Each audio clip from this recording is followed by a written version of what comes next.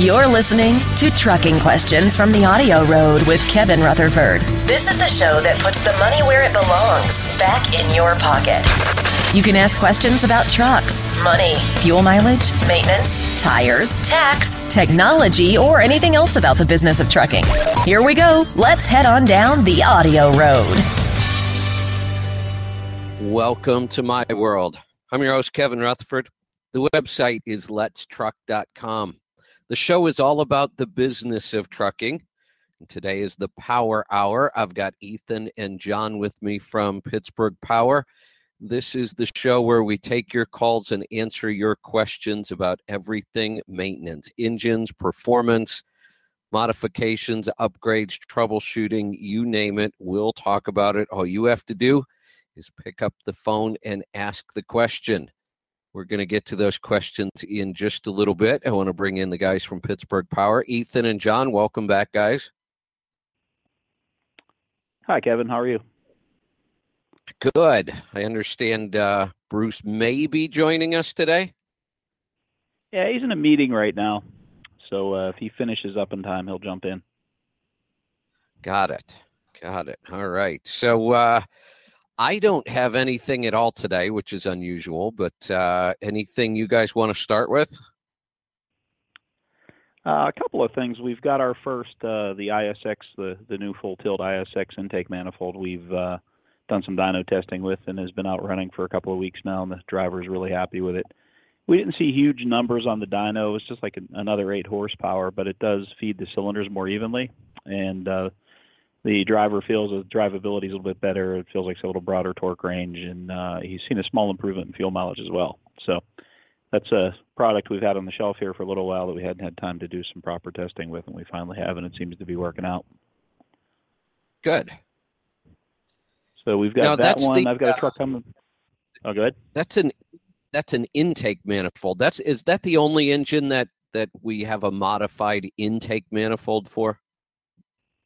It is, actually. We've got a part of an ISX. Earlier ISXs, we had a piece of the manifold that we'd modified. But this is the only full manifold. The shortcoming with the ISX, the factory manifold, is it doesn't feed number 1 and 2 very well. It seems to direct all the airflow to the rear cylinders. And even though it's under pressure, the lack of flow toward the front and something happens in there, it doesn't feed those two quite as well. So what they've done is put a little diverter inside the manifold and open the volume of it up as well, and they've increased the flow, and they've also directed half the flow toward the front of the engine where it was missing out earlier. Got it. But that seemed to be an improvement. I've got a truck coming in next week for my first soot separator on the EGR, so we're got a DD15 coming in. We're going to do an oil flush on it. I'm going to take an oil sample right now, do an oil flush on it, do a full EGR and after treatment maintenance on it, and add our my cyclonic separator to the EGR flow. See if we can pull any more carbon out of it there. So it'll be pretty easy to figure out. You pull the bottom off the can and see if it caught anything, and we'll watch the oil analysis as well. Yeah, that's exciting. I'm looking forward to that one. So, yeah, see what that does for us. Then we'll see what it does for longevity. I mean, Detroit's done such a good job with that engine. You know, if we could add to it, it might become a 2 million mile engine instead of a 1.4, 1.5 million mile engine. It's pretty amazing how that thing works. Wild. Yeah, that'd be awesome. You know, it's interesting that of the emission engines, that one tends to be the lower soot numbers anyway. It's a pretty clean burning engine when it's running, right? So to be able to get even more out, like you say, that may become a 2 million mile engine. Yeah, if we could get it to pre-EGR numbers on the soot, that'd be terrific. Yeah, it could definitely, add a little life to it and so forth. But yeah, they've got very few problems. I mean, we see so few of those. Maybe a minor oil leak here or there. I know we've resealed a rear structure on one once. We do an overhead once in a while. And we're starting to see some after treatment related check engine lights. So a little maintenance needs to be done on the DEF pump. That's really not all that complicated, but it seems to help a lot. And that's about all with that thing. It's a pretty amazing piece. You know, it's interesting. I don't make a lot of predictions, but back in I'm thinking it might have been 08, 09, when everybody was talking about new engines. We had already been through the first 2 rounds of emissions, and it was kind of a disaster. And then we saw the MX was coming out. International had their disaster of an engine they were talking about. The DD15 was still pretty new. And I looked at all the engines that were coming out and kind of the design and how and the 2 that I really, really liked a lot back then. I said, I think the DD series is going to be an excellent engine. And I think the MX, based on, their results in Europe, is going to be another great engine. And I said, I think the reason is, these engines were conceived, designed, and built after we knew what the requirements were. So they were built from the ground up with the requirements in mind, where every other engine, we just kept slapping stuff on and modifying. And I said, I think these 2 are going to turn out to be really good engines. And the DD15 certainly has kind of lived up to that over, almost a decade now. And I still think the MX has a lot of promise, and I think you do too. It's just, it's not that popular of an engine yet. It will be. I mean, PACCAR's putting so many of them in trucks right now, but they're not breaking either. I mean, the new ones, I guess there's the first batch weren't so good, but from 13 on, I mean, they just run. They just run and run. There's so we don't see them very often here either. That DD15, that family, that's a thing called an OM 473 in Europe. That's it's a Mercedes-Benz engine through and through. I know the previous Mercedes, a lot of people didn't like here in the States, but how often does Mercedes fail at anything? They don't build anything bad. It just doesn't happen. Well, so maybe they missed the mark a little bit, when they were here the first time, but you knew that wasn't going to be the case. You knew that they're gonna make that right. Well, and that was my experience, and that was my exact thought when there were 2 reasons I ended up with the Mercedes back in 2005. The first was they were the last manufacturer that had to meet the emission requirements in 2005. So when you were ordering trucks in late 2004, the Mercedes was the only engine you could still order as a pre-emission engine. And that was why I ordered it, because I didn't want EGR. And so I ordered a new Freightliner with the Mercedes. The problem was every fleet in the country was doing the same thing, and they ran out of engines. And they kept pushing my order farther and farther down the line because they were servicing the big fleets first. So they finally ran out of engines before they built my truck. And I ended up with the emission version. So But the other thing, I was ordering it for the same reason you just said. Mercedes doesn't mess up anything. I mean, that is a very high quality product, always has been. So even when I was getting the EGR version, I thought, yeah, but you know what? It's still a Mercedes. But unfortunately, that engine was a disaster. I don't know. They just got that one all wrong. I'm not sure what happened with that one. As usual, I'm sure it was compromised. Again, they took their non-emission engine even for them in that case and had to do the EGR on it. So who knows? Yeah. So were they able to stay longer with their previous engine just because it was clean without EGR? How were they the last to go to the EGR? What's the story behind that? I'm not ever sure if this was true or not, but what I understood was original dates for EGR were later. When all the laws were first written, it wasn't supposed to happen, and I forget the exact dates. But what happened was the big 3 engine manufacturers, Cummins, Cat, and Detroit, were all caught cheating on emission test. And because of that, they pushed the dates up and made them comply sooner. Okay, so it was a form of punishment. That makes sense. And it was really part of what I think caused so many problems. They were forced to bring those engines out ahead of what they were originally told. And you know how every project goes. I mean, you use all the available time you have. So if you have to comply sooner, I think that was what started part of our problem, and we've been playing catch up ever since. But the other engine manufacturers, Mercedes specifically, had more time and they had more non-EGR engines available.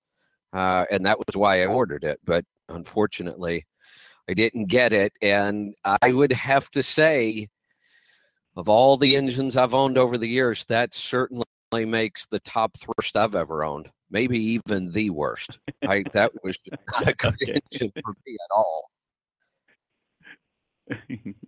Well, you had to know it wasn't going to stay that way, even with your bad experience. That's my feeling on it. It's just right. You know, and it's called a Detroit diesel now. But like I said, that engine itself, if you look it up, it's they've actually got like a 625 horse version of it they run over there in Europe. So there's some hot rod Mercedes-Benz truck over there that's got I think 6.25 horse version of it. Yeah, nice. All right. Anything else? Should we get to? Let's get to a break, and then we'll come back. Anything else after the break, or we want to go right to calls? Let's go right to calls. All right, we'll do that. Stick around. We'll be right back with more stuff. I'm Kevin Rutherford. This is the Power Hour. We'll be right back.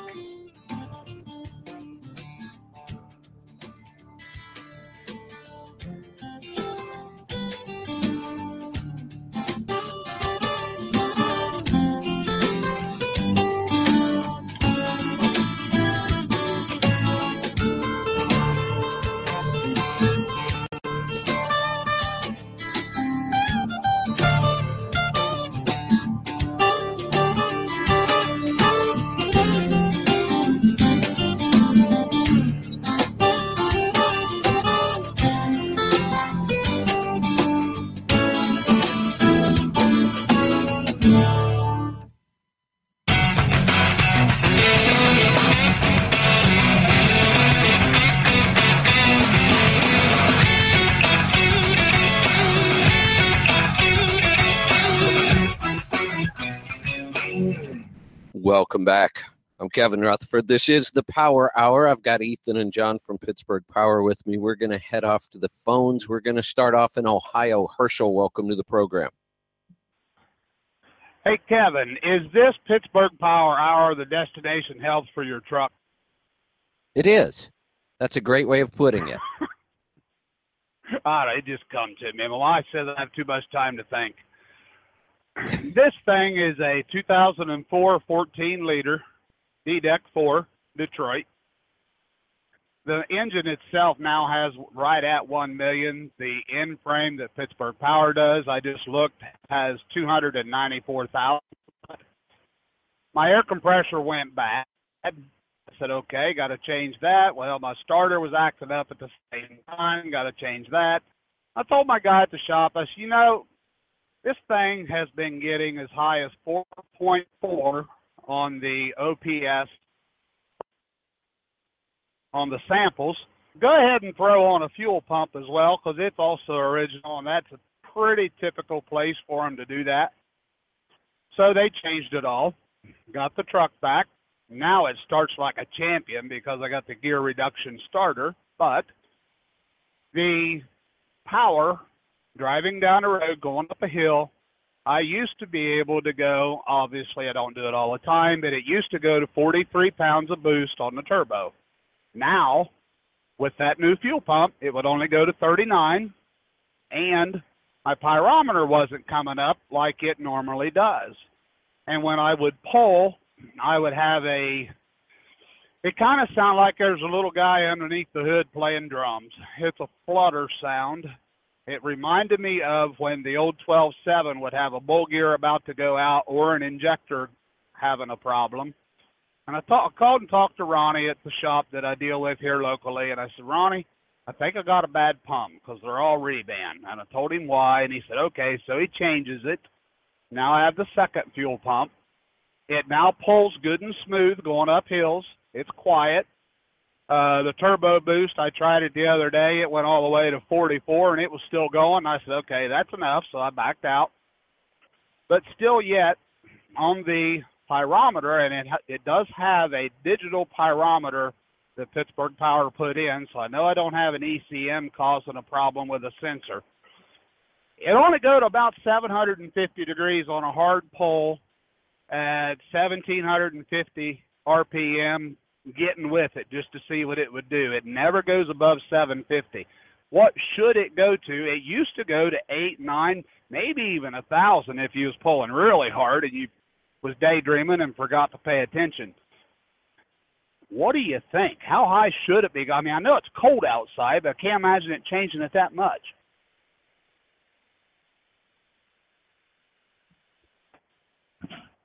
Hold on a second. Hello? Let me make sure I brought the. Oh. Oh, that was my fault. I didn't bring those guys back in. There you go. See how you are? So. Yeah. Okay. Now you can talk. Oh, thanks. So does it seem to have all the power that it's always had? It's just making less temp? It does now, since the second new fuel pump reman, of course. It now will go to 44 on the turbo boost, no problem. But I'm still not seeing, I haven't even seen 800 degrees yet. I got almost 800 on a hard pull the other day with a heavy trailer. But it's just not, just now I was going down the road against the wind at 15 pounds on the turbo, and I was at 700 degrees. I don't know. What do you think? How high should it go? What's normal? Well, you definitely want to keep it. You want to keep it under 1,000 for sure on the cold side there. I mean, I wouldn't. That's a good problem to have. I mean, this isn't saying that there's anything really wrong. I wonder if you accidentally fixed a boost leak. Exactly. If there was a boost leak that was straightened out at some point. Yeah. Well, I don't know. Because all I had changed was the air compressor, the fuel pump, the starter. So really nothing was taken up fuel delivery-wise except for the lines onto the fuel pump. That's really it. No. And really nothing. You had an intake. Nothing on the turbo boost side. The feed for that air compressor, I believe, unless this one's atmospheric, I'm not sure. Yeah, depends on the truck, maybe. No. The truck. This one's a Columbia Freightliner now. Now, the inlet to the compressor, is that tied into the intake manifold, or does it go to a small fitting in the intake piping for the air filters? Oh, I know boy. Detroit did both. This one is now a non-EGR 14-liter, okay? Oh, that's fine. Yeah. But, I mean, the air compressor itself is fed intake air, and quite often it's boosted air, actually, so it's on the pressure side of the intake. So you may have inadvertently fixed a small open the hood up. Yeah. Okay. That's the only thing I could think of. That's my best. Yeah, you're right. Yeah, so, but it's a good problem to have. I wouldn't worry about it unless you're looking for some more power. Then we could give you some more fuel to get that temp back up. But I wouldn't worry about it. It is going to go up with the weather. When it gets hotter out, you're going to probably see a similar increase. You know, if you go up 50 degrees, it's going to go up 50 degrees somewhere in that neighborhood. So I wouldn't. I've always heard Bruce say that you have to have fuel to make heat. And with this one being down to 700, 750 at the most on a hard pull, it just made me wonder, is there some reason why I'm not getting the fuel delivery? And also my mileage seems to be down, but you have to take in effect. It's cold. I got winter blend fuel and all that stuff, so that really doesn't hold a whole lot of water right now either. Well, that could also be part of the reduction in temp as well. That winter blend fuels a little less energy in it, but you're making good boost. If you had a fuel delivery issue, you'd drop boost as well. And the fact that your boost has actually improved or is the same as it's always been, it tells me that we either had a small boost leak that was inadvertently fixed, or maybe you are seeing some of the effects of the winter blend fuel as well already, and you're seeing it on the temp gauge. Because it used to go to 800 or 900 degrees on a hard pull, and now it doesn't. And I just wondered, does the outside temperature really change it that much? This one does have the turbo boot and the wrap, the first 3 feet of the exhaust. Right. Yeah, I just wondered if the outside air is really changing it that much. Okay. And how much do you see on that? Is it proportionate? Not that much. No? So 50 degrees isn't 50 degrees? Not quite. Not quite? Okay. Yeah. Interesting. I give that some more thought. But well, yeah, something... have you put a charge air cooler on it recently or anything? Oh, I put a Duralite on it, but that's been some years ago, and the last it was tested was when you guys did the overhead, but that was only about 100,000 miles ago, so it hadn't been real long. So it's fine. So, yeah. Okay. Yeah, well, I don't have good enough. I'll just keep an eye on it when it warms up and see what it does then. See what it goes to, yeah, and let me know. I'm curious. And again, it's a good problem to have. I mean, we're usually fighting temperature, not worried about not making enough. So I think you're good. Okay. If you're making 44 pounds of boost and the temp staying nice and low, I think you're in good shape there. Okay, good enough. Thank you, John. Appreciate it. You're welcome. All right, let's head off to Colorado. Jeff, welcome to the program. Hey guys, thanks for taking the call. I've got a question about my coolant and my oil temp. I have an 06 Pete, it's a 379 with an ISX and CM870. I've got drop the stacks. I've got the high flow muffler. I've got the fleet air filters. Have the 550 program and the dampener and balancer on the crankshaft. And when I'm most of the time, my coolant temperature will be at either 180 or 190, and my oil temperature will sit about 220, maybe 230. But when I am eastbound on I-70 and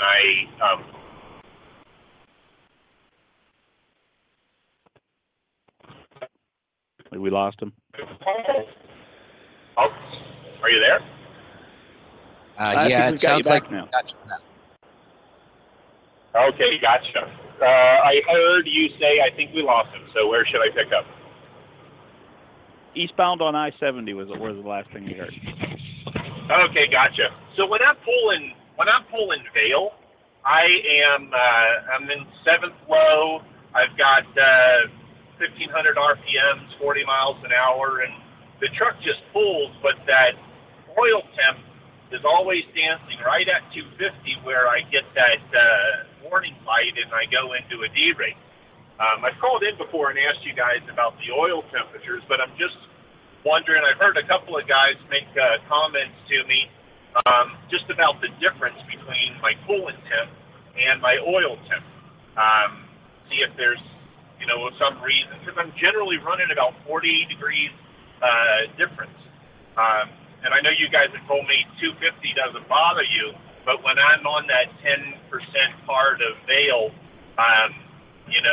if I get into a D rate when I'm at that part of the climb, I'm like, hell. So I'm wondering if there's anything in the oil system that I could take a look at, or something that might not be functional. Hold that thought. We're going to get to a break. We'll come back and talk about that right after this. I'm Kevin Rutherford. This is the Power Hour. We'll be right back.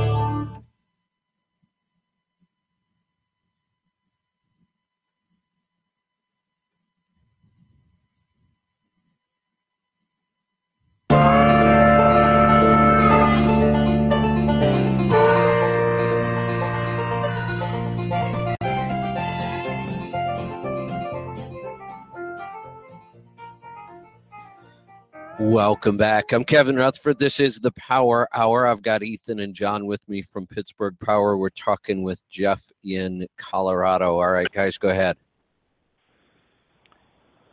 A couple things to check, Jeff. Make sure your oil cooler is the double element. There was quite a few ISXs were built with a single element cooler. That was only about half the length of that cavity in the side of the block for the cooler. And I believe you could there's a thermostat in there too that I think you could disable or take out. So if you start from a lower temperature, you might get to the top of the hill before you get to that 250 there.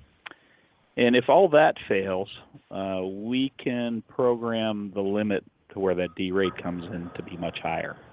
So we could pretty much eliminate the D rate that way as well. But, I'd like you to watch your gauge if we do that for sure. But that's something we could also do for you. All right, gotcha. How would I check to find it? How would I just get the build sheet from Peterbilt off of my VIN to find out if it's got a single or a double element? Yeah, your engine serial number should be able to tell. You should be able to look it up in the parts list, and there'll be a note in there as to whether it was single or double. I know when you look it up, one that had the single will show the picture of a single, and I think they give you the number, the part number, to put the full length one in there. Okay. And then if I do have the single, is that an easy to add on, or is that a big modification? It bolts right in. Yeah, you pull that one out. I mean, it's not a super easy job. It's not bad. You have to drain all the fluids, and that whole casting comes off the side of the block that houses the cooler. And what you find if yours is a single, it only fills up the first half of that cavity, and you get the double, and it just bolts right in place of it. Okay. All right, got it. Appreciate you guys. No problem. All right, we are off to Iowa. Randy, welcome to the program. Hi. I sent in an oil sample. I was wondering if you could take a look at it. All right, it's an ISX. What year? It is a O2 emission engine. It's a crate engine. It's in a glider. You said O2 emission engine, so it's got EGR? No, it don't have pre-emission. Yeah, pre-emission. It's an O2 emissions. O2 spec, I guess you mean to say. Got it. O2 spec. Yep. Okay. That makes more sense. And it makes more sense why this is such a nice, clean sample. Really, just had to get my dig in. Yeah, no fuel dilution whatsoever. Soot is at 0.3. Viscosity's perfect. Base holds up really well. The tin. No oxidation, no nitrate. Tin is such an odd, it's so unusual to see tin, and it went from 1 to 4. We have to remember this is parts per million. So I wouldn't get too crazy about this. I mean, I have very, very seldom ever see an engine where something tin is the only thing that's wearing. Normally, we would see all the wear metals elevated, and tin would be one of them. But I almost never see it by itself. Would that be like piston flashing, possibly some bearing overlay? Like I say, it's such an odd metal to have there by itself. John, do you know anything about why we would get just tin? I really don't know. That's an odd one to be alone. But again, keep in mind, we went from running 1 or 2 parts per million to 4. I just would keep an eye on it. I mean, there's no reason. There's certainly nothing in the oil that's causing the wear. The oil is in excellent shape. So if anything, it's going to be just a part failing for some other reason. It's not oil quality. But I have a feeling it's just a little bit of an anomaly. Do you remember when you took this sample, were you topped off or were you down some on oil? No, it was full. Okay. Because sometimes if you take a sample just a gallon low, it'll concentrate some of the wear metals more. I wouldn't worry about this. A really clean sample. I would just watch it and see what happens next time on the tin. Is that normal for the chromium? The chrome is starting to come down from the rings and stuff. Is that normal for an engine to take this long to break in on the rings? Yeah, it can. And again, I'm just going to say the same thing. We were at 5 parts per million on chromium. Then we went to 3, and now we're at 2. These are such tiny, tiny amounts. When you think about it, we changed 3 parts per million. These are really small numbers. I don't get too worried about these. And that one's moving in the right direction. We're seeing less of it, so it's just cleaning up in the oil. I think you've got a really healthy engine here, and I don't see any problems. Okay. All right, I won't worry about it then. Appreciate your help. Yeah. Yep, I wouldn't. I think that's a great looking sample. Let's go to California. Alec, welcome to the program. Hi, thank you for speaking with me this morning. I've got a odd combination truck, 2013 T700 Kenworth, which was only built for about 3 years. And then I've got the MX 12.9 485 horse, 13 speed, 3 1/4 rear ends, and I've got the super wide drive tires on it. I've put about 50,000 miles on the truck since I've had it. So I've got a good baseline as far as where my fuel economy is at now. And I'm wanting to know, is Pittsburgh Power a place that I can go to find upgrades for this specific combination, with it being so rare of a motor, so rare of a truck, if that makes sense. I'm looking for, like, you know, I mean, I've looked on Fleet Air Filter. I can't find anything from them. I've looked on, you know, it's kind of boggling my mind as far as where to go, or am I kind of basically stuck for the time being with this truck? We haven't got much for that, unfortunately. Yeah, we're not there with that either. So you kind of are. We could do the usuals. You know, we could do some maintenance work on it. We could do an overhead for you. We could add a fast to it. We could have a manifold ported, polished, and coated for you. We can. We're working on a damper for the MX engine. We don't have that yet, though, either. So we're in process. We've got the ability to communicate with it. We could do a little work with the ECM. We're not quite up to speed on tuning on these yet, and yeah, so we're still coming up to speed on the MX as well. Okay, yeah, because I had heard where y'all were talking earlier, and it sounds like the MX just hasn't become that popular of a motor yet. And unfortunate, because I mean, I love the motor. It's just, you know, I'd like to try and increase from 6 1/4 to something a little better as far as fuel economy wise.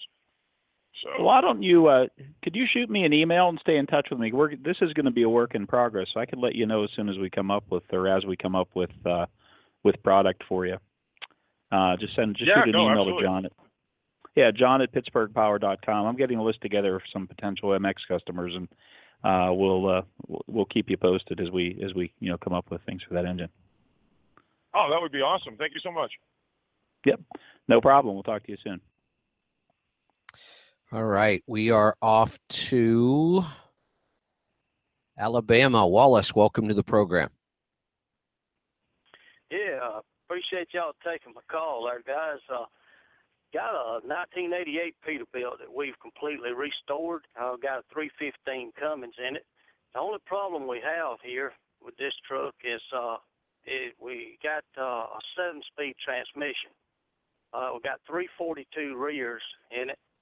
And the problem with this 7-speed here is our start-off availability. If you get on a little rise, and, you know, we pull flatbeds roughly 80,000 pounds a lot of times grossed out, we have a start-off availability there. We get a little, when you're trying to get out on the clutch area on a little rise or a hard pull there, you get a jumping, you know, it's just hard to get started off. Keep the power divider in, and then that helps a lot. We was wanting to change this transmission to probably a 10-speed or either a 13. And like I say, this is a 315, a Formula 315 Cummins in it. And so we was trying to see which would be the best transmission, either a 10-speed overdrive or either a 13 there, and to help on the start-off availability. I'm personally a fan of the 13-speed. There's a chart. Eaton's got a chart on their website of all the different gear ratios before you pick the one that you want. And look for one with a nice low or low first in it. I don't know offhand, but I'd go ahead and do I'd go with the 13-speed.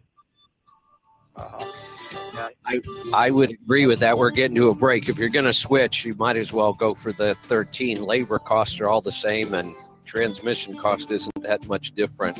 We're going to get to a break. There's the music. We'll come right back and get to more stuff right after this. Stick around. I'm Kevin Rutherford.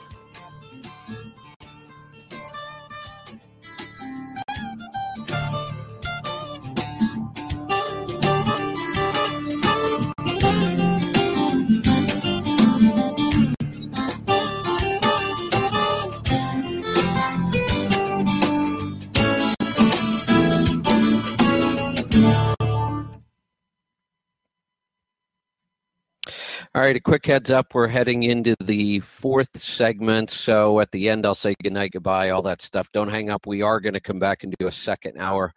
We've got a lot of general questions. If you want to jump in, you probably can't get through. Looks like we've got tons of questions lined up. So hang around for the second hour. Here we go.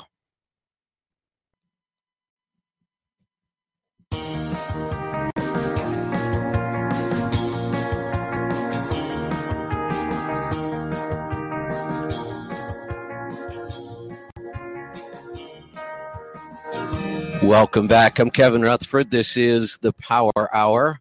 We're down to our final segment. We're going to get right back to some phone calls.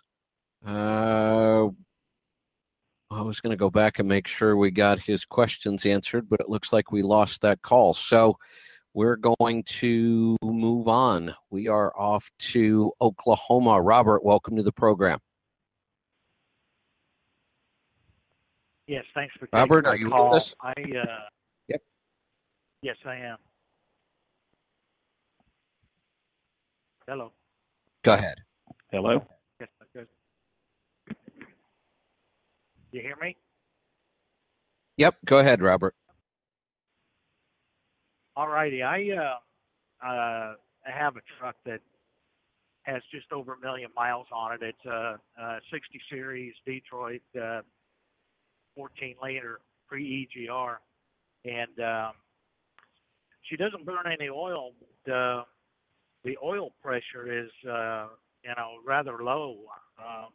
Driving down the road, it's like less than 50, and when you're at an idle, it's like in the upper 20s. I'm wondering when I should do an end frame, or should I just do a bottom end, or what should I do on that? If your blow-by is okay and you're not consuming any oil and you're not consuming any coolant, I would simply put a set of bearings in it. John, does that sound like low oil pressure? That sounds pretty normal to me.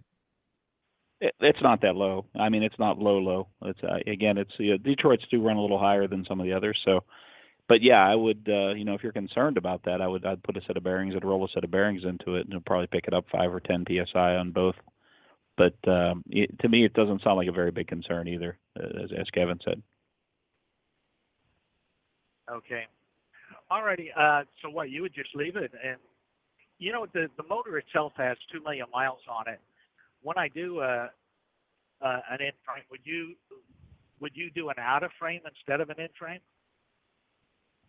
On a series, probably your rear structure is probably starting to weep some oil, and it probably at 2 million miles would probably be worthwhile to get it out of there and check the crank for straightness and the line bore. And yeah, it would definitely be worth, if you've got a full 2 million on it, I'd probably go ahead and do an out of frame on it. Gotcha. Alrighty, man. I sure appreciate it. Thanks. No problem. You're welcome. Thanks for the call. I've had lots of Detroits run 40 pounds of oil pressure and bearings were fine. And, they ran forever that way. 2 million miles, though. Did he say, has it already had an in-frame? He said he have just over 1 million on the in-frame, I thought. Okay, got it. All right, let's see how many calls we can get to here. Let's go to Florida. Randy, welcome to the program. Hey, afternoon. I had one for Bruce there. I know his mind works real well in these directions. I've always questioned torque, and I've always been told that your best horsepower comes at your maximum torque RPM. You find this true, or is that a good basis on that? I'll let Ethan answer this. He's got opinions on horsepower and torque. Well, Bruce isn't in right now, but you're going to get your peak torque up at the 18, or peak horsepower at the 18 or 1900 RPM range. But most of the time, you're going to run it, between the 14 and 1250 RPMs. So you're actually going to have more torque down there than horsepower. And that is because you're better. I know I read Bruce's old book way back, so I've been following him for a long time. Anyway, maybe to open up a whole nother light about how engines really work. But on fuel mileage and all that, is that because it's I mean, it seems to be that used to be your best fuel mileage range right there, where you're everybody calls it the sweet spot now, where the engine wants to run the best. Is that just because it's got a lot cleaner, more thorough burn there, burning all the way to the bottom of the power stroke, or? You've got it. Yeah, you've got a nice efficient burn there. That's where the engine's at happiest, and you're right at peak torque or right past it. It's normally where you want to be, because then when you load up, you go right through peak torque. So you're on that side of the curve. Yeah. And the engine's most efficient there. Every engine's got, like I say, a sweet spot or a place where it's most efficient, and that's generally where peak torque happens. Yeah. Well, I haven't heard that in a long time. I know way back, that's what I think Caterpillar used to tell you, that's usually where your peak torque is, where you're going to get your best fuel mileage. That's the happiest the motor runs right there. And that seems to run pretty true. Of course, mine, I've got older engines, they're in that 14.5 range, seems like where they want to be. But, that was my experience. I just wanted to clarify that. Yeah. Yeah, absolutely. That's a good rule. All right, let's head off to Pennsylvania. Tom, welcome to the program. Hey, Kevin. Got a quick question. I was listening to the show, and you guys were talking about a boost for the turbo. I have a 2001 Cat C15 6NZ engine. My boost, the most I'm pulling is around 28. Is that okay for this, or should I be pulling more? What horsepower is it set at? 550. That's probably about stock. That's about right, I bet. A little low. Is Nothing terrible, though. It's on the lower end. Okay. Typically, you see about 32, 33 on one of them. On a 550? Okay. What turbo do you got on there? I'm not sure. I mean, I just got the truck about a couple months ago, so first time having a cat and everything, so just... It's worth looking into to make sure the boost gauge is reading right. A lot of those cats have a little damper that goes to the boost gauge, and they tend to plug up. And they can make it read low, wrong, or make it look like the boost is sticking. Yep. The fitting that goes into it's not really a manifold, but into the head on the intake side of the head on the 6NZ there, looks just like a regular adapter fitting for a piece of plastic airline, but it's actually got a diffuser on the inside. It's got a centered bronze filter, basically, that dampens the flow. And quite often, those will fill up with carbon. So check that. You can replace it with a regular fitting. It really doesn't hurt anything. Just use a regular fitting in there, but you go ahead and do that. And check for leaks. If this truck's new to you, one of the first things you want to do is check for boost leaks. If you're here in Pennsylvania, you could get by. We could do a smoke test for you. But if you ever think you're a little low on boost, or the EGT is a little bit high, then the first place to always look is for a boost leak. Those charge air coolers are so vulnerable out there where they are, and you've got rubber hoses and hose clamps and all sorts of things between the turbo and the intake that are prone to fail. That's one, it's good maintenance to just always look, and especially if it's a truck that's new to you and if you're suspicious of the boost being low. I would look for boost leaks. One more thing. I have two fuel tanks. My left fuel tank's got 120 gallons. My right one has 80. For some reason, my right fuel tank always gets to empty, and my left fuel tank's around, when the right's at empty, the left one's at about half. I had a leak in my fuel line. I just replaced that last week, and I thought that would maybe help it, but it seems like I have the same problem. How should I attack this problem? You've got what's called a splitter valve on there on the return side that tries to even up fuel flow back to the tanks. So you might want to take that apart and clean it or replace it. It's not terribly expensive, but it's a little T valve where the return fuel comes from the engine and then splits off to each tank. And if you've got a little dirt in that, or if it's not sealed up, or if it's not flowing evenly, you're going to draw from one more, you're going to fill the other one with return fuel quicker, and it won't pull evenly. And look at the health of the hoses as well. If they're all original, you may want to look into changing the hoses. A number of things. Those are really simple systems, but they tend to do what you've got there. They'll not draw, or they will not return evenly, and you'll end up filling one tank and draining the other. It's it's an ongoing issue. My personal truck that I owned last, I just went ahead and put a crossover tube on and was done with it. So it's tricky. You could chase that for a long time. But John, the first step is making sure everything's clean. Yep. Go ahead. In the vents as well, they have little check valve vents on them, so you want to make sure those check valve vents are free, because even a clogged vent on one of the tanks will affect how it returns, and will return more to one tank than the other, and you'll eventually fill it and empty the other. But go ahead, Kevin, before I stepped on you there.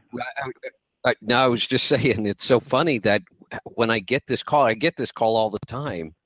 It is a fairly simple system, but every time we troubleshoot this, it seems to be something different. Like, how many things can go wrong that cause this to happen? But it seems like no matter how many times I get this question, we keep coming up with some new reason why it happens. It's just physics. It's just fluid displacement. And, it should, theoretically, it should draw evenly. But think of everything that has to be right for it to draw evenly. I mean, again, a vent, it could be anything.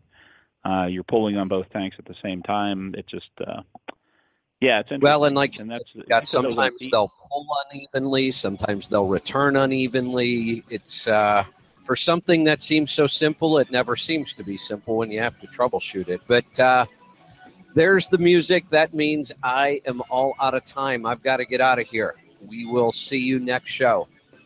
Thanks to the guys from Pittsburgh Power, John and Ethan. And we'll see you next time. Be safe, be profitable, be fit and healthy. Always do the hard work and master the journey. I'm Kevin Rutherford.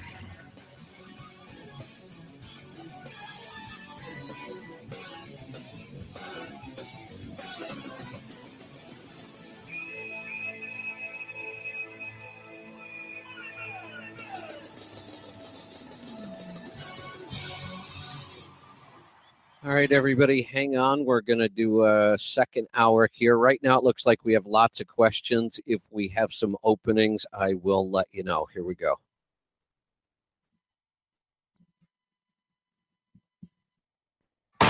Your money, your taxes, your truck, and your road to success in the trucking industry. This is Trucking Business and Beyond, the show that puts the money where it belongs. Back in your pocket. Welcome to my world. I'm your host, Kevin Rutherford. The website is letstruck.com. The show is all about the business of trucking. We take your calls and answer your questions about trucks, money, fuel mileage, maintenance, tires, taxes, technology, health and fitness on the road, getting started as an owner-operator, finding freight, working with brokers, getting your authority, you name it, we'll talk about it. All you have to do is pick up the phone and ask the question. And these weeknight hours go by pretty quick, so I think I'm just going to get right to the phone calls tonight and see what it is you want to talk about. Let's go to Kansas to get started. Jason, welcome to the program. Hi, Kevin. How you doing today? Doing good. What can I help you with? Well, I had a question. You were talking a few shows ago about state income tax. I am a road driver for one of the LTL companies and spend a lot of nights away from home. And I was wondering where the line is between tax evasion and legal versus for renting a room in a state that doesn't have state income tax. You know, that there is no answer to that. The rules are so vague. The rules are so vague about this that I think one of the examples I used, there is nothing that would stop me from owning property or even just renting places in 10 states.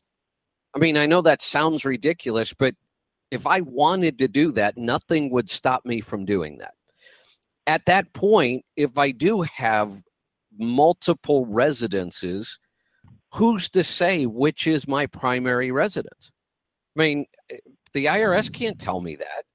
So if I decide I'm going to have multiple residences, then you get to pick the one. And honestly, the IRS doesn't care about this. The IRS gets their money. That's federal. It's the states. But the states can't keep up with who's where and whose residence is where. So, you know, what's tax evasion on this issue? There's no answer.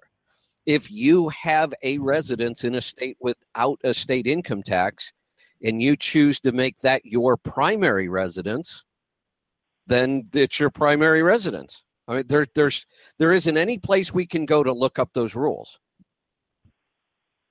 Okay. Yeah, I was just wondering. I mean, the wife and kid live in state, but if I moved, I was just wondering if, they'd start giving me a hard time about it. Yeah, there are some rules in the IRS about establishing a tax home, but that doesn't really have anything to do with paying state tax. It has to do with establishing a tax home as far as, what nights you're truly away from, home for per diem. And then we get into this whole group of complicated rules about temporary tax homes. So if you go to the IRS and try to figure this out, it gets more confusing, but that has nothing to do with state tax. That has to do with some of the federal tax rules around residence. But again, I've looked everywhere. I've tried to figure this out. And I as long as you have a residence, like I said, there was a time when I had a business in Florida and we were renting a long-term RV space. So when we were down there, we parked the RV there and we stayed there because the trucks were there. The business was there. We had a home in Ohio that we had on the market to sell.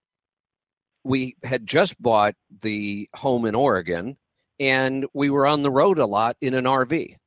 So who's to say which one of those places is my residence?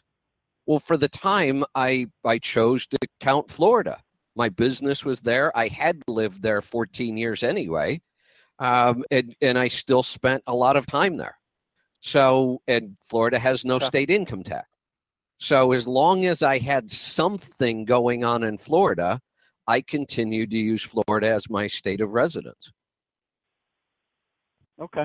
Yeah, I just was curious, I don't like to give away any more money than I need to, so. Exactly.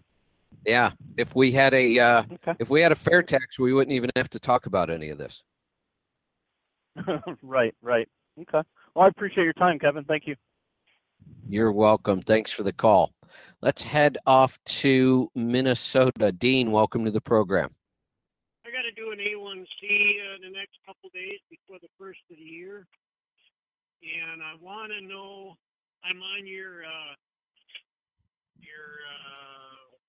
health check plan.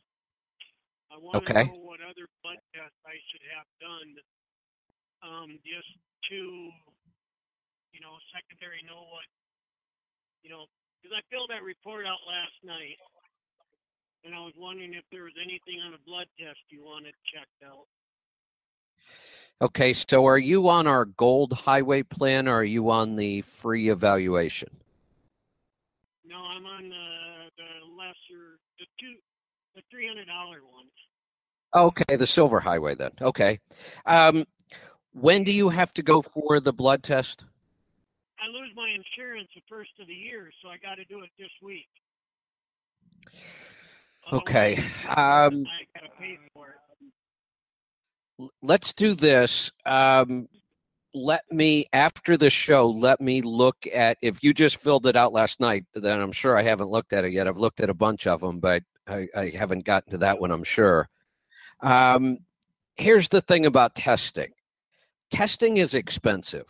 I would love to go in and have everything tested just to see, because I'm a numbers guy and I like information.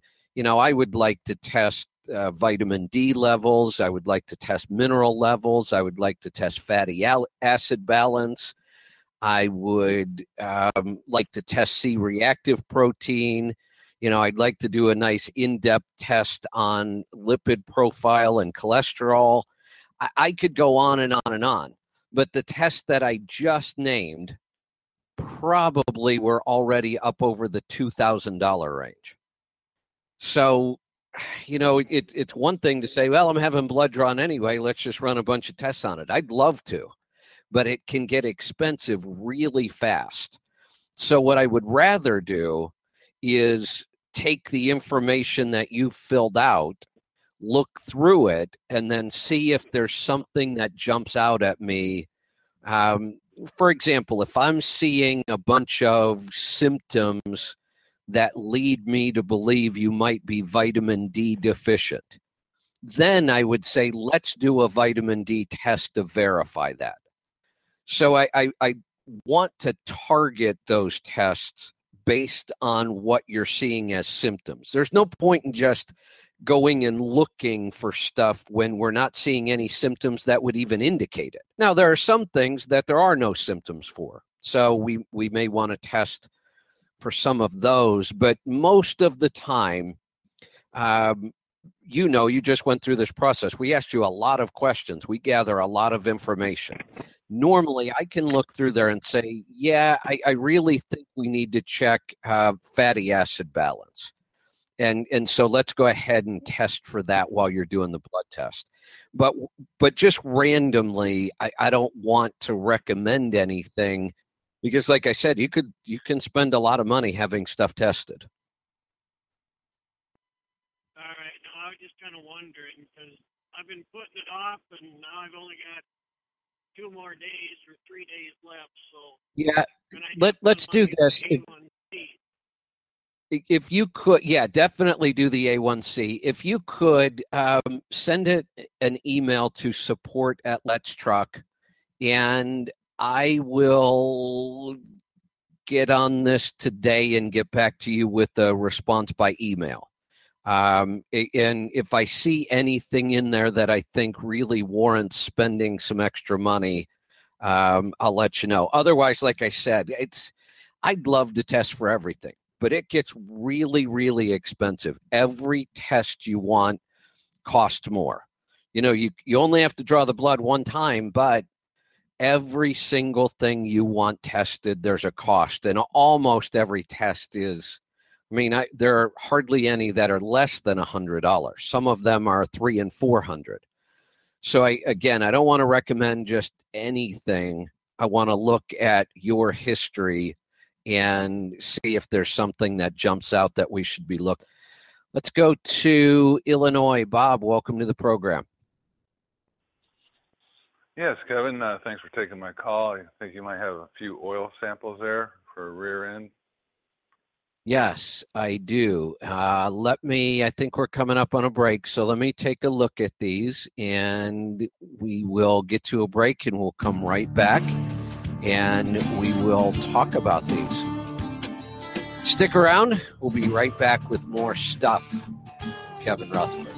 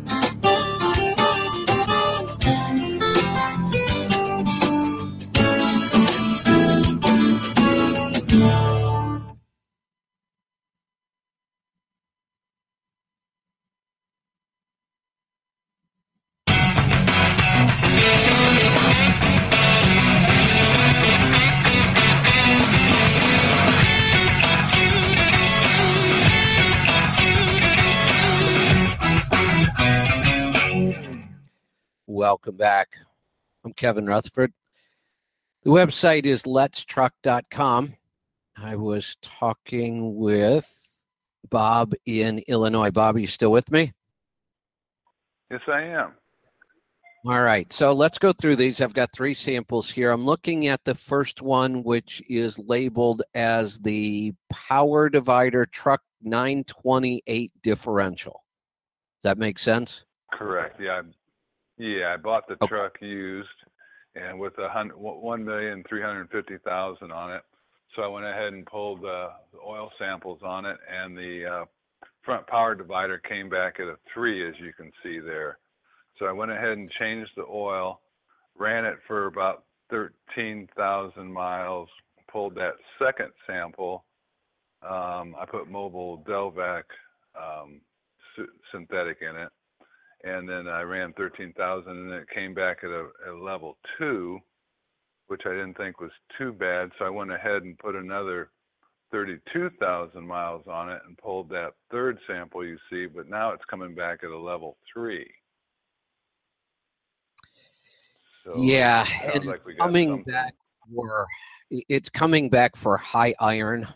One of the things they can do, so when they test for wear metals, they're using a test that determines parts per million, and the wear metal is tiny, tiny, tiny in there. In fact, it's so small we can't even filter it out. That's why iron or wear metals always increase over time, because we can't filter them out. They're just too fine. But in a differential or a transmission, sometimes they're actually bigger pieces. Now, I'm not talking about chunks that we could hold in our hand, but I'm talking about pieces that are much bigger than this fine, metal that we're normally measuring. So what they can do is they can do a more extensive test where they actually take a piece of that metal out of the oil and they run a more in-depth analysis of it. And then they can sometimes, not always, but they can sometimes say it came from this specific part inside the transmission. So there's lots of parts that are made out of iron, but the iron composition of each part can be slightly different. So we can say, yes, there's too much iron.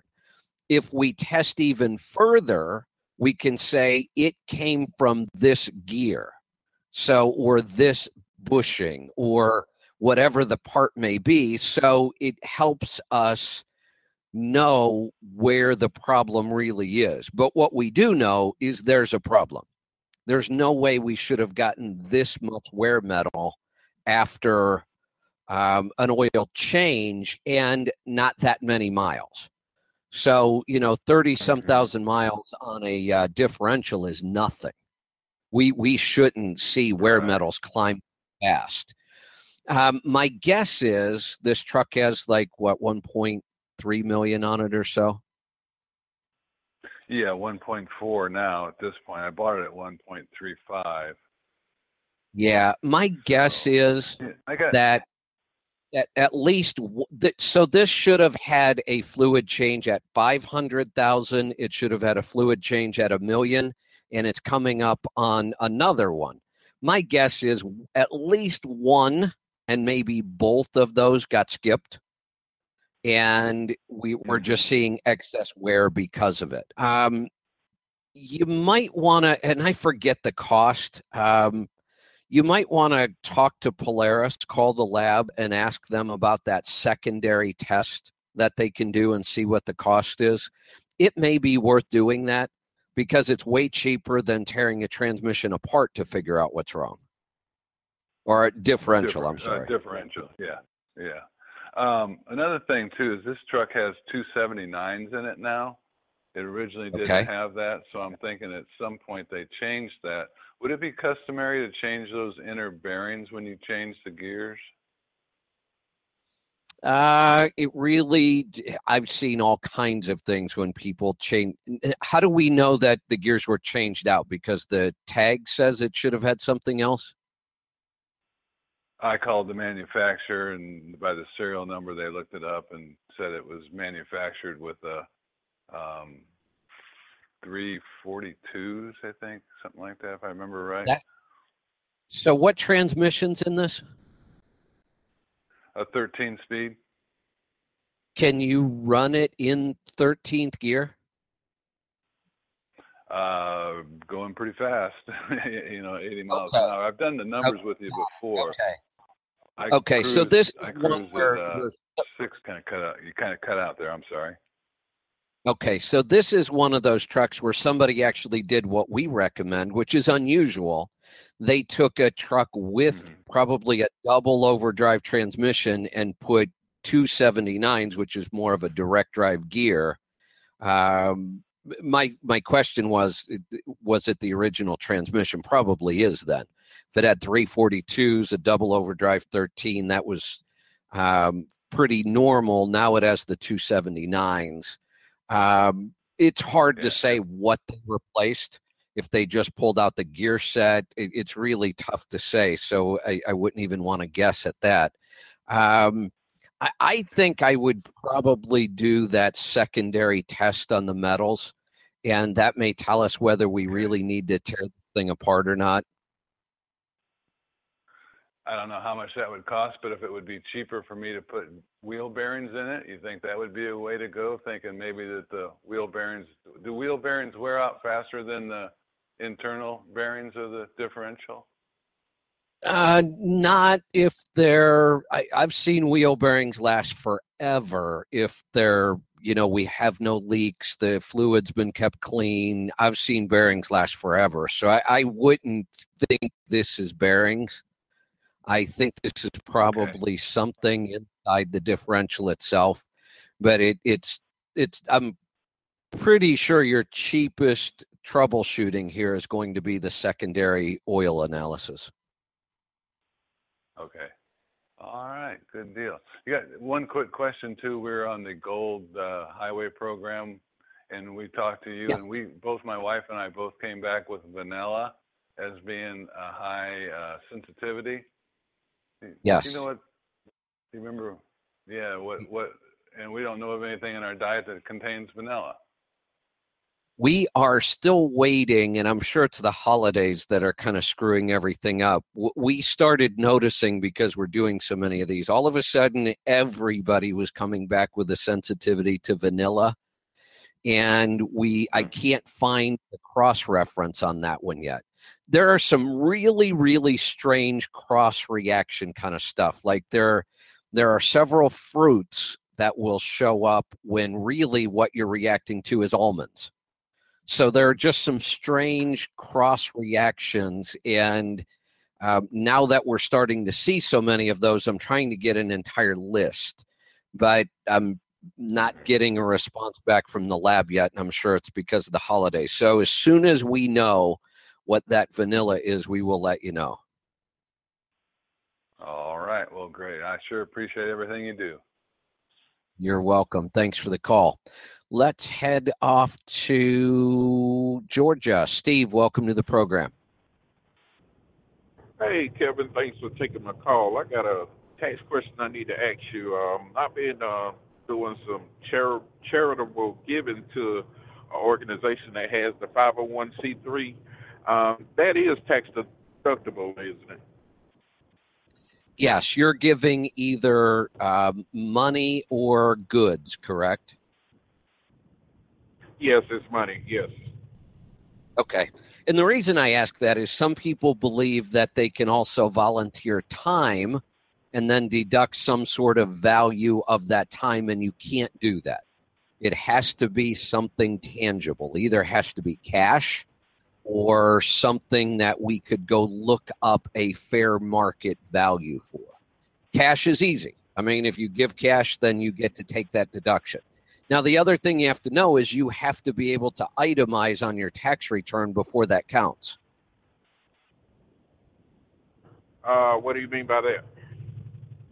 So the IRS gives us, now, I'm not talking about business now. Set business aside, because this is an issue on the personal side of the tax return. The IRS gives us a standard deduction amount. And the standard deduction is easy. You just deduct it. Or if you have more itemized deductions, then you would itemize, meaning I would look at mortgage interest, real estate tax, state income tax that I paid, non-reimbursed employee expenses. And if I added up all of those items, would they be more than the standard deduction that the IRS gives me? And if they are, then I would itemize. If they're not, then I might as well just take the standard deduction because it's more. So in order to deduct charitable, you have to get over that threshold of itemized deductions.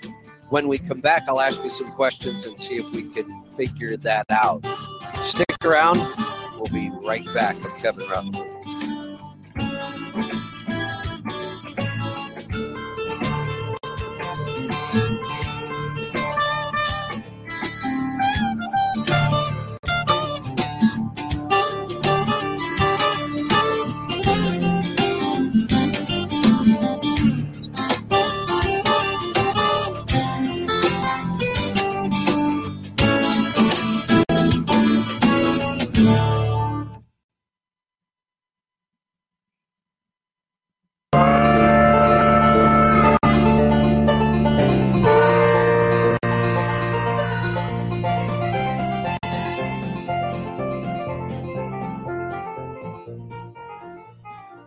Welcome back. I'm Kevin Rutherford. I was talking with Steve in Georgia. So, Steve, let me ask you a couple questions. What is your filing status? Single, married, head of household? I'm sole proprietor, single head of household.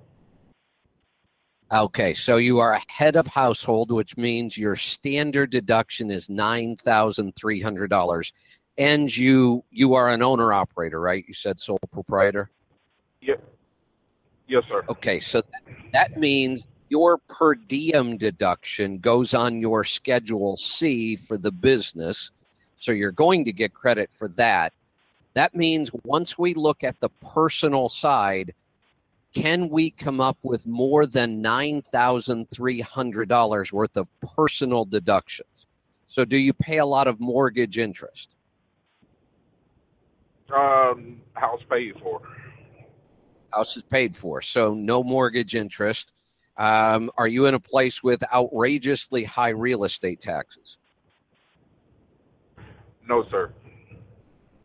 And I'm assuming we're not talking about donating more than $9,000. No, sir.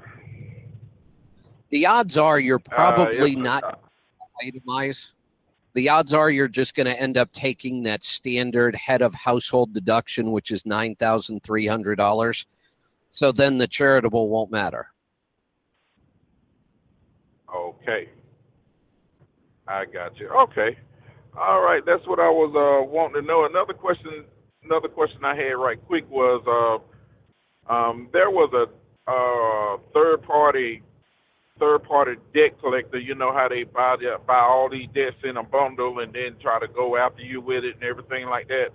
Go after you for the amount in which those I'm being sued, in the process of being sued with that on a debt that I already settled with one of the credit cards, and they went and brought that old debt and said it's not settled. Now they have to show the burden of proof that I owe them the debt and everything like that once we go to court and all of that. But every money that I spend in that area, if I have to spend any money in that area, that is also tax deductible also? No, and we would still come back to the itemized issue about, whether or not you can itemize or whether or not you're going to take the standard deduction. Let me ask you something about the debt. What state was this debt incurred in? Alabama. And how old is it? Oh, God, I would say this debt maybe about 4 or 5 years ago. Well, I got to go look up real quick. So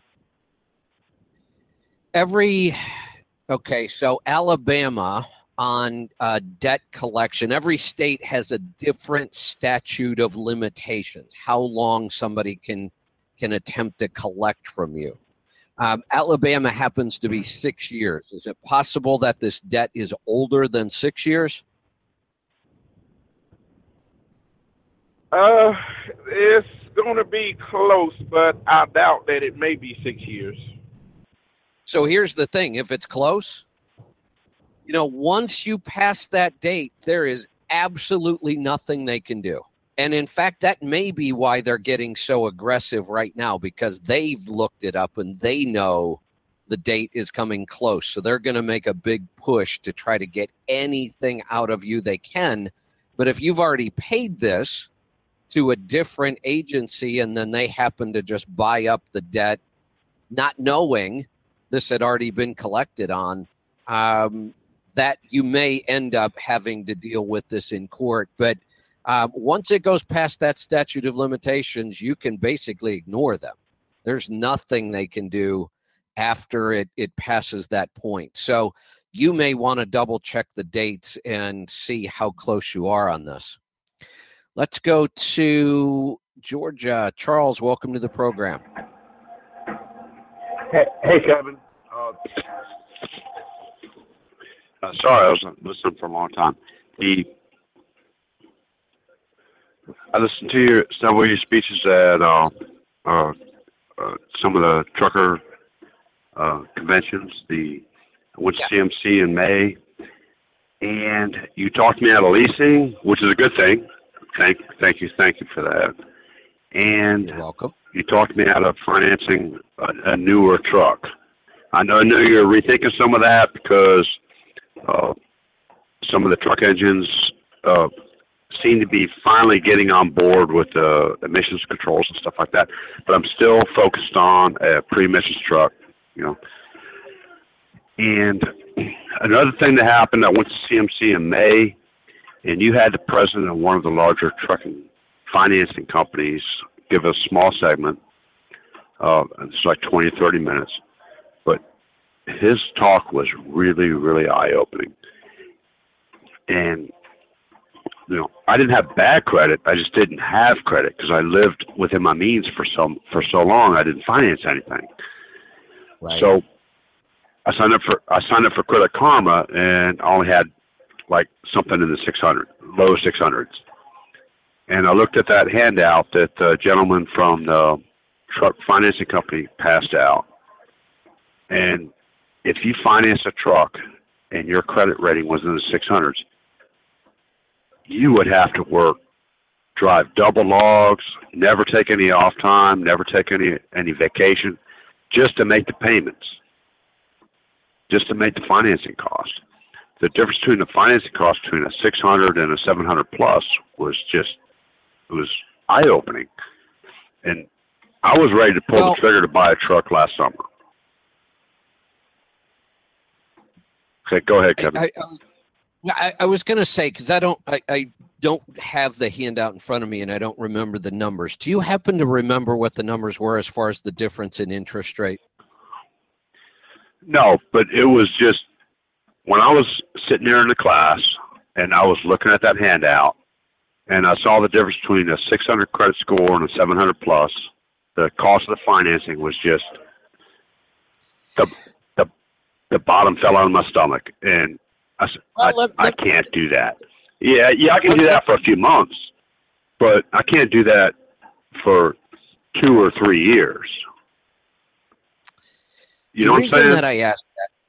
The reason that I ask that, I'm not a fan of paying an outrageously high interest rate either, but I've helped people over the years. And let's say that if you have excellent credit, you can get a loan at 8%. And if you have lousy credit, you have to pay 20%.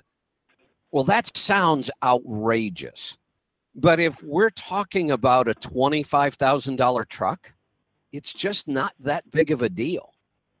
It really, when you look at the dollar amount, now if we're talking about a $150,000 truck, then it's a huge deal. Then I would say absolutely not. Don't even think about it. But on a cheaper truck, I mean, hell, honestly, I'll make an outrageous statement here. If I wanted to be an owner-operator right now, and I had horrible credit, let's say I was in the 400s, and let's say somebody was willing to give me a loan on a $15,000 or a $20,000 truck, and let's say they were going to charge me 30% interest, I'd still do it. If I wanted to get started and I had everything else right, I could make that work. When you look at the dollars, the extra dollars you have to spend, it's just not that much in the big scheme of things as long as I keep the truck price low enough. I'm not going to go out and buy a $50,000, $60,000, $70,000 truck at those rates, but hell, I'll buy a $15,000 truck, and because it's such a cheap truck, I can put it on a very short schedule. So if I'm going to buy a $15,000 truck, hell, charge me 30% interest. I'll only finance it for 12 months anyway. It's just not going to cost me that much more.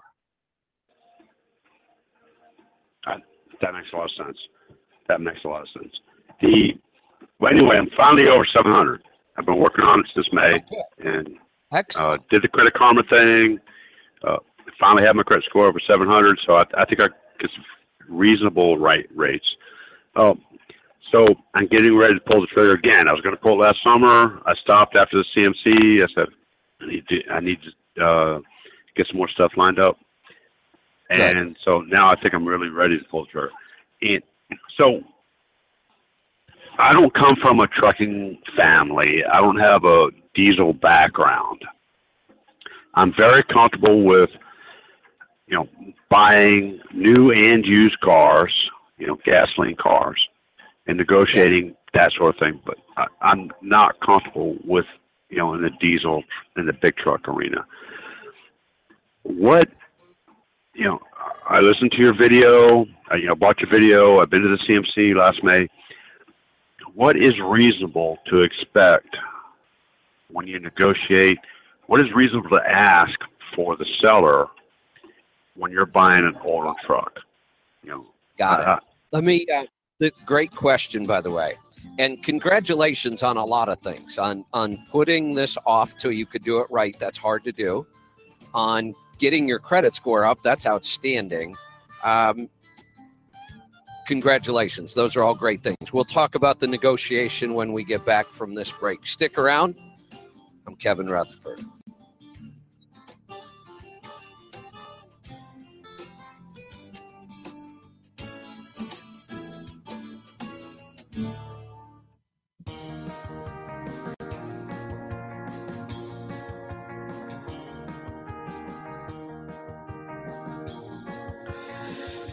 Welcome back. I'm Kevin Rutherford. We're down to the final segment. I'm going to get right back to the calls. I was talking with Charles in Georgia. So, Charles, this is a great question. So let's talk about a couple things. One is the strategy that I like to use is I always like to have multiple options going at the same time. My number is 3.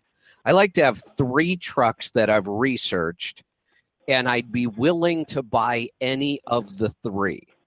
And then I'll use those 3 against each other in negotiation.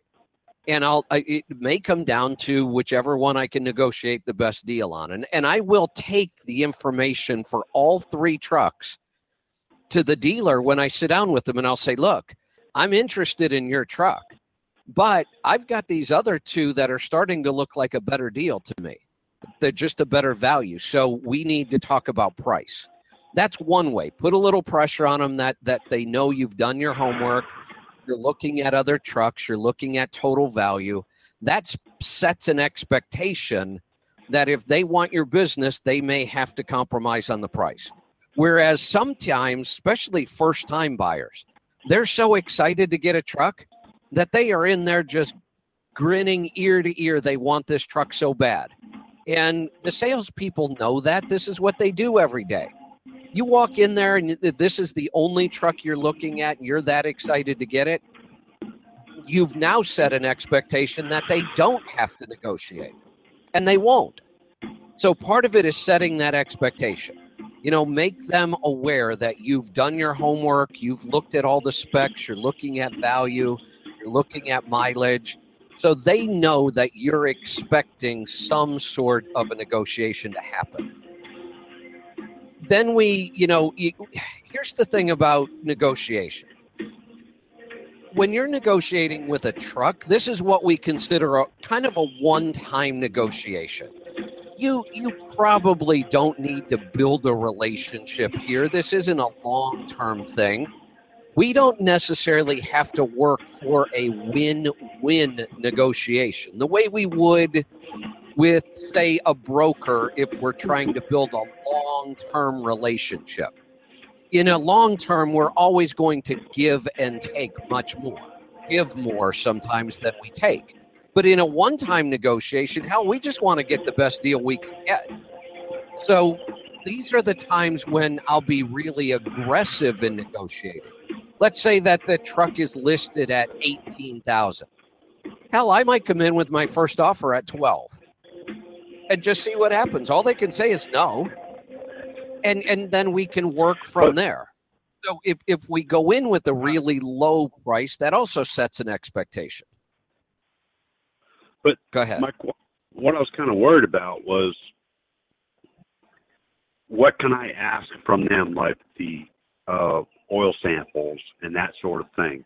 What is Everything. reasonable for me to expect?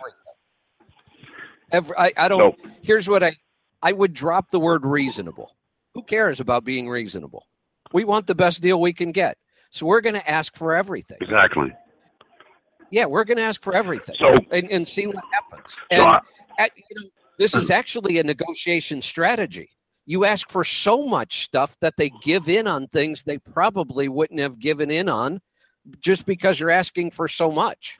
That's not a bad way to go about it. Another way to look at this is ask for things that add value to you, but don't really cost them anything. One of the examples I give a lot is if I'm at a used truck dealer and they have lots of trucks on the lot, and I want this particular truck, but I hate the tires that are on it. Well, I'll walk around the rest of the lot until I find the tires that I want, and I'll say, swap those over to this truck, and we've got a deal. Because that doesn't cost them anything. Yeah, it costs them $10 an hour, day guy to swap tires around. Who cares? Oh, yeah. But so it's reasonable for me to ask for an oil sample. What if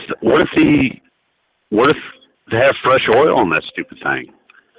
That's the most common problem you're going to run up against.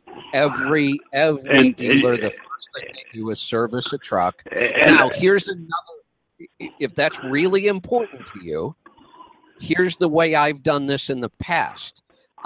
You've been through my book. I'm big on planning out everything, getting it in writing, designing the exact truck that we want. Then I would take looking at the worst case scenario. Right. I would take that list. Here's the truck I'm looking for. I would take it to a dealer and say, look, if you have something similar to this on the lot, I'll look at it. If you don't, look for this truck for me. Because dealers are always buying used trucks. They're always taking trade-ins. They're always going to auctions. So I would give the list to a couple sales guys and say, here's what I'm looking for. If you find this truck, don't service it because I want an oil sample before the oil gets changed. And then they may have that. Yeah, they may have that flexibility because they may buy it from an auction or they may take it as a trade-in. And if they know, don't service it, then we can get a good oil sample out of this thing. Because that was one thing that I was worried about. I listened to a lot of your shows. I missed some because I have to deal with customers and stuff like that. But you talk about, you don't want an engine that's been freshly repainted and, things along that line. And so what I'm thinking is, okay, so if I'm in the $20,000 to $30,000 truck range and I really have an oopsie, if I miss something, what's the worst that can happen? How much can I be on the hook for? Okay, I'm a company driver. I have a good job. I'm well paid. And I buy this truck for $20,000 and I miss something. And something catastrophic happens or I find something catastrophic. What is the maximum I'm on the hook for? Well, let me give you a scenario. The maximum is probably $20,000.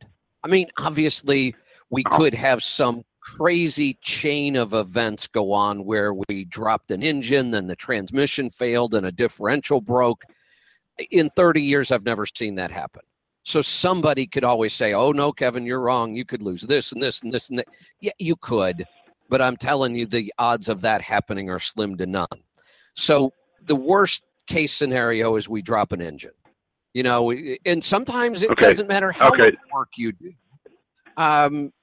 You know, we could have a wrist pin break that nobody could ever predict. All right, so I'm a company driver, and I still have my job, and I buy the truck, and by, you know, some mere crazy thing, something crazy happens, and I can't drive the truck. I still have my company job. Yeah. 20,000 isn't that bad. Well, and you're right, it's not. It's not, especially because you've been planning for this. You've been doing all the right stuff. But let me give you another example. It wouldn't have to cost $20,000. Let's say that I dropped an engine, and the best way to fix it would be to spend the $20,000, get a complete in-frame, all that. But let's say I didn't have 20. Let's say I only had 10. Hell, I could probably get away with 10. I could probably go find a used engine somewhere and get it swapped out for 10 grand and take my chances. I may not know anything about the engine, but if you still have your company job, it's not a big deal. All right, you park the truck, keep driving for the company, and you pay it off, right? Yep, you save the money, and you exactly. So this is part of why I like the less expensive trucks to get started. Even when I say, sure, the new engines are getting better, they're not as risky as they used to be. If you spend $60,000 on a truck, you've got more risk. So buying those $15,000 or $20,000 starter trucks, very, very low risk. And if worst case scenario happens, like you said, you're a good driver with a good record, you go back to work, you save your money, you get started again. So I think that's just the least amount of risk. Let's go to, you know what? I'm looking at the clock, and it doesn't look like I'm going to have time to do justice to another call. So looks like I'm going to have to wrap this up, and we will have to do it again next time. Check out the website. If you haven't been there, we're always updating, changing, adding new information. I've been working on videos about different things. We're going to be doing a lot more of those. We're going to be putting some online courses together here soon. So lots of great information. And one of the ways to stay up to date is to the website. And it's that time of year. If you need any help with your accounting, we can certainly help you with that. Accounting and taxes are coming up. So you can call us as well. There's a lot of information on the website, but we have a great Tribe Care team that's here to help. You can always call them, 855-800-FUEL, 855-800-3835. Thanks for joining us. We'll see you next time. Be safe, be profitable, be fit and healthy. Always do the hard work and master the journey. I'm Kevin Rutherford.